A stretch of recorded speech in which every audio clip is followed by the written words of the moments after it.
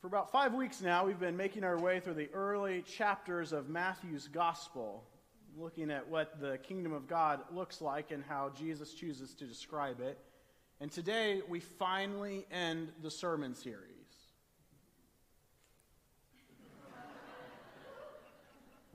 We end it today in the 6th chapter as Jesus tells us what to pray. And so we come now to Matthew 6, starting in the 5th verse. Let us listen again for a word from God. Jesus said to them, "When you pray, don't be like the hypocrites. They love to pray standing in the synagogue and on the street corners so that people will see them. I assure you, that is the only reward they will get. But when you pray, go to your room, shut the door, and pray to your Father who is present in that secret place. Your Father, who sees what you do in secret, will reward you. When you pray, don't pour out a flood of empty words as the Gentiles do. They think that by saying many words, they'll be heard. Don't be like them, because your Father knows what you need before you ask. Pray like this. Our Father in heaven, hallowed be your name. Your kingdom come. Your will be done on earth as it is in heaven. Give us this day our daily bread, and forgive us our debts as we have also forgiven our debtors. And do not bring us to the time of trial, but rescue us from the evil one." Friends, this too is the word of the Lord. Thanks be to God. At 3:46 p.m., the text came across my phone. Due to winter conditions, schools will be closed on Tuesday, January 31st. That made sense. As I looked out the window, sleet was raining down and streets outside were beginning to turn from their usual concrete gray to a glossy, shiny white. And the videos on Instagram and TikTok reported some areas of the state with sleet piling up to 5 feet. Closing school on Tuesday seemed to be a safe and a wise choice. It was 3:42 p.m. on Tuesday when my phone buzzed on the kitchen counter. The day had been entirely uneventful, filled with a plethora of movies and pillow forts as the kids and I remained at home. Katie, on the other hand, had gone into the office, so I fully expected that the text at 3:42 p.m. was her asking about our dinner plans for the evening. But when I turned the phone over, I was greeted with the message, "Due to winter conditions, schools will be closed again on Wednesday, February 1st. I gleefully ran to the kitchen window, hoping to see another round of sleet, maybe some snow we could play in, but instead found our driveway had returned to its usual concrete gray. The frozen rain that had once piled up had now disappeared, with the only evidence of its existence being a small stream flowing down the street. For a brief second there, I raised my fist to the sky and I prayed to my Father in heaven with words I probably shouldn't pray out loud. Because kudos to all of you who are able to work from home, but I can't. I get distracted by the laundry that needs to be folded, the kids complaining that their peanut butter and jelly sandwiches had peanut butter on them. That's a true story. And there's also Netflix, constantly nagging me with that question, "Are you still watching?" Yes, I am. Please don't take this as me critiquing our public officials who have to make incredibly difficult choices with constantly changing conditions. I just have things to do. And I have expectations that the weather will be nice and that kids will be in school and I can go to the office and I can get my things done. We have expectations. When we go to the restaurant, we expect the table to be clean and the food to be hot and the waitstaff to be kind. Coming to worship, we expect the lights to be on, the choir to sing, a sermon to be given, and prayers to be said. Even Scripture itself has expectations. This living, breathing document of God's relationship with creation sets out this great hope of peace, good news, and eventual salvation. Expectations which Isaiah lays out as the markers of God's messenger and Messiah. And so it's no wonder then, as these early Jewish disciples of Jesus listen as he talks about bringing good news to the poor and establishing peace and describing the kingdom that is coming, that they can begin to hear the song of Zion and the shouts of watchmen heralding God's return. They begin to get their hopes up because in Jesus they begin to see the fulfillment of Isaiah's promise and the realization of Israel's expectations. And they're not the only ones. Many scholars believe that Matthew's gospel story was written among the sizable Jewish community in Antioch in current Syria, a city of 200,000 people who lived and worked and slept in a space that was less than half the size of OU's campus. These tight living conditions meant that there was always some kind of chaos erupting in the city, whether that was just a neighborly dispute or an illness outbreak. Antioch was not known as a city of peace. And so in hopes of restoring order, the emperor dispatched 20,000 heavily armored soldiers to live among the people. It was their job to daily remind everyone who was in charge. The sound of synchronized marching and clanging swords and shouts to Caesar rang out across the 2 square miles as a reminder to stay in line and a reminder of the consequence if you chose not to. To live in Antioch was to be constantly reminded of the empire's control. Roman buildings and monuments occupied 40% of the city, and it provided just one more sign of Rome's presence. And then there was the gate. It was a giant archway that was constructed at the entrance to the city, which served as a giant billboard to Rome's rule. The most important, most impressive part of the archway, however, were the 2 statues that sat on top of it.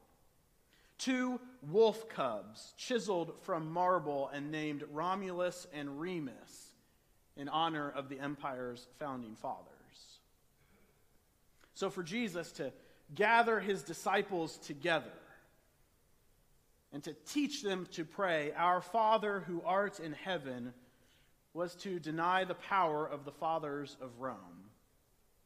To pray, "Your kingdom come, your will be done on earth as it is in heaven," was to deny the kingdom that was constantly looming over them. As New Testament scholar N.T. Wright says in his book, The Lord and His Prayer, Jesus' followers didn't think for a single minute that the kingdom meant simply some new religious advice, an improved spirituality, a better code of morals, or some freshly crafted theology. No, they held to a stronger, more dangerous claim. These followers believed that in the unique life, death, and resurrection of Jesus, the whole cosmos had turned from darkness to light. That the kingdom was indeed here, although it differed radically from what they had imagined. For them to pray, "Your kingdom come, your will be done on earth as it is in heaven," was to make the dangerous claim that Rome was not supreme. Dr. Amy Jill Levine, one of our favorite theologians around here, summarizes the point when she says, "By praying in the imperative, as if one was ordering God, 'Make your kingdom come,' one clearly states that the Roman Empire is not what God's kingdom looks like." And yet for the people living in Antioch who prayed the prayer, who followed Jesus, who read Matthew's gospel, they were stuck in the middle. Knowing that in the life and death and resurrection of Christ, the kingdom of God was here, while also having to constantly live underneath the archway of Rome. For them, the kingdom of God that they prayed for was both now and not yet. And so it is with us.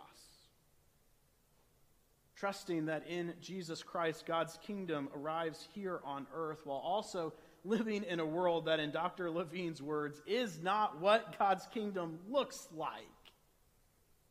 It is a kingdom that is both now and it's not yet.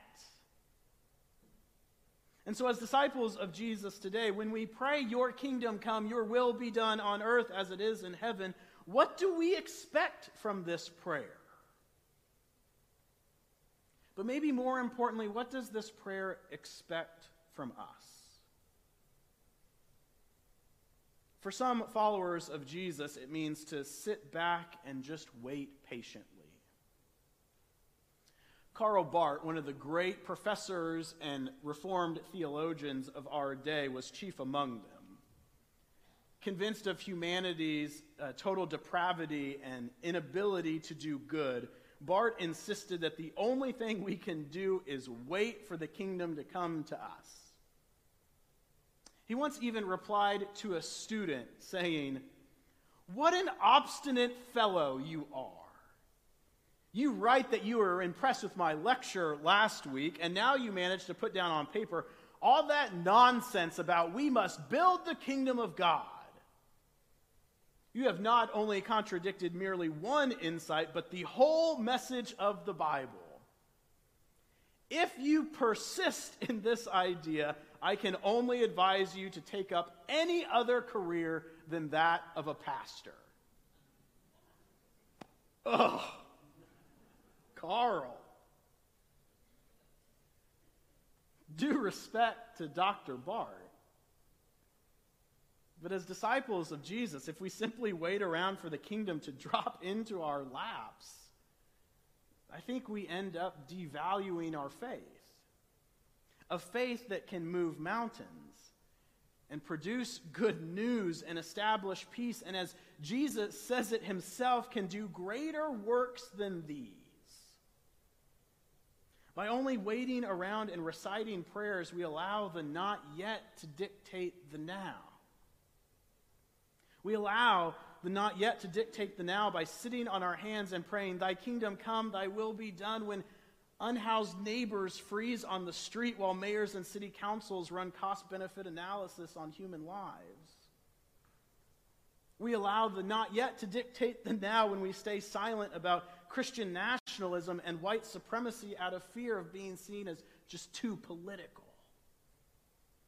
We allow the not yet to dictate the now every time we recite the Lord's Prayer with no expectation to be moved in faithful action.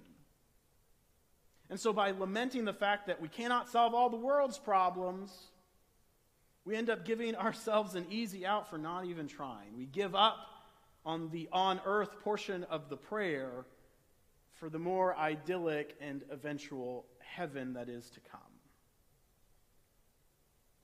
But the prayer that Christ teaches his followers is not meant to be a sedative to this world, but rather it is a call to action and to ever more faithfulness.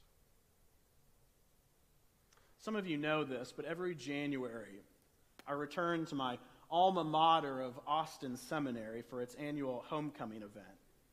It's a series of lectures given by renowned scholars in their individual fields. Some of these folks are religious experts, there are political scientists, there are philosophers, there are a couple preachers, and there are some musicians. All of them there to present their latest insights in the hope of moving us towards faithfulness and action. What I found, and I think this is common not just for preachers at conferences, is that the most important part that happens doesn't actually take place in the lecture hall, but in the conversations outside of it. This year, that happened for me on a rickety picnic bench with a handful of tacos that were ordered from a taco truck parked outside the seminary's chapel. As we sat on those picnic benches and unwrapped the brisket tacos from their foil covers, an old mentor of mine who I hadn't seen for decades and who's coming near the end of his ministry career, he sat down across from me and he asked the most simple but striking question. "Michael," he said in this long southern drawl that I won't try to emulate, "what's the best part of being a pastor at First Presbyterian Church of Norman?" I'll be honest, the question caught me a bit off guard in between bites of brisket taco. But it didn't take me long to answer.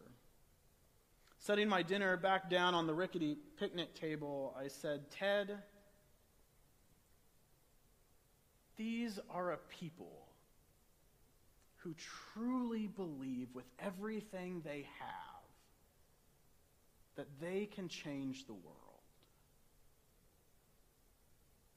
We both smiled and nodded and went back to our tacos. A congregation that refuses to let the not yet to dictate the now, and one that works every single day to meet the expectations here. What more can you ask for? Thy kingdom come. Thy will be done on earth just as it is in heaven. In the name of the Creator, the Christ, and the Spirit.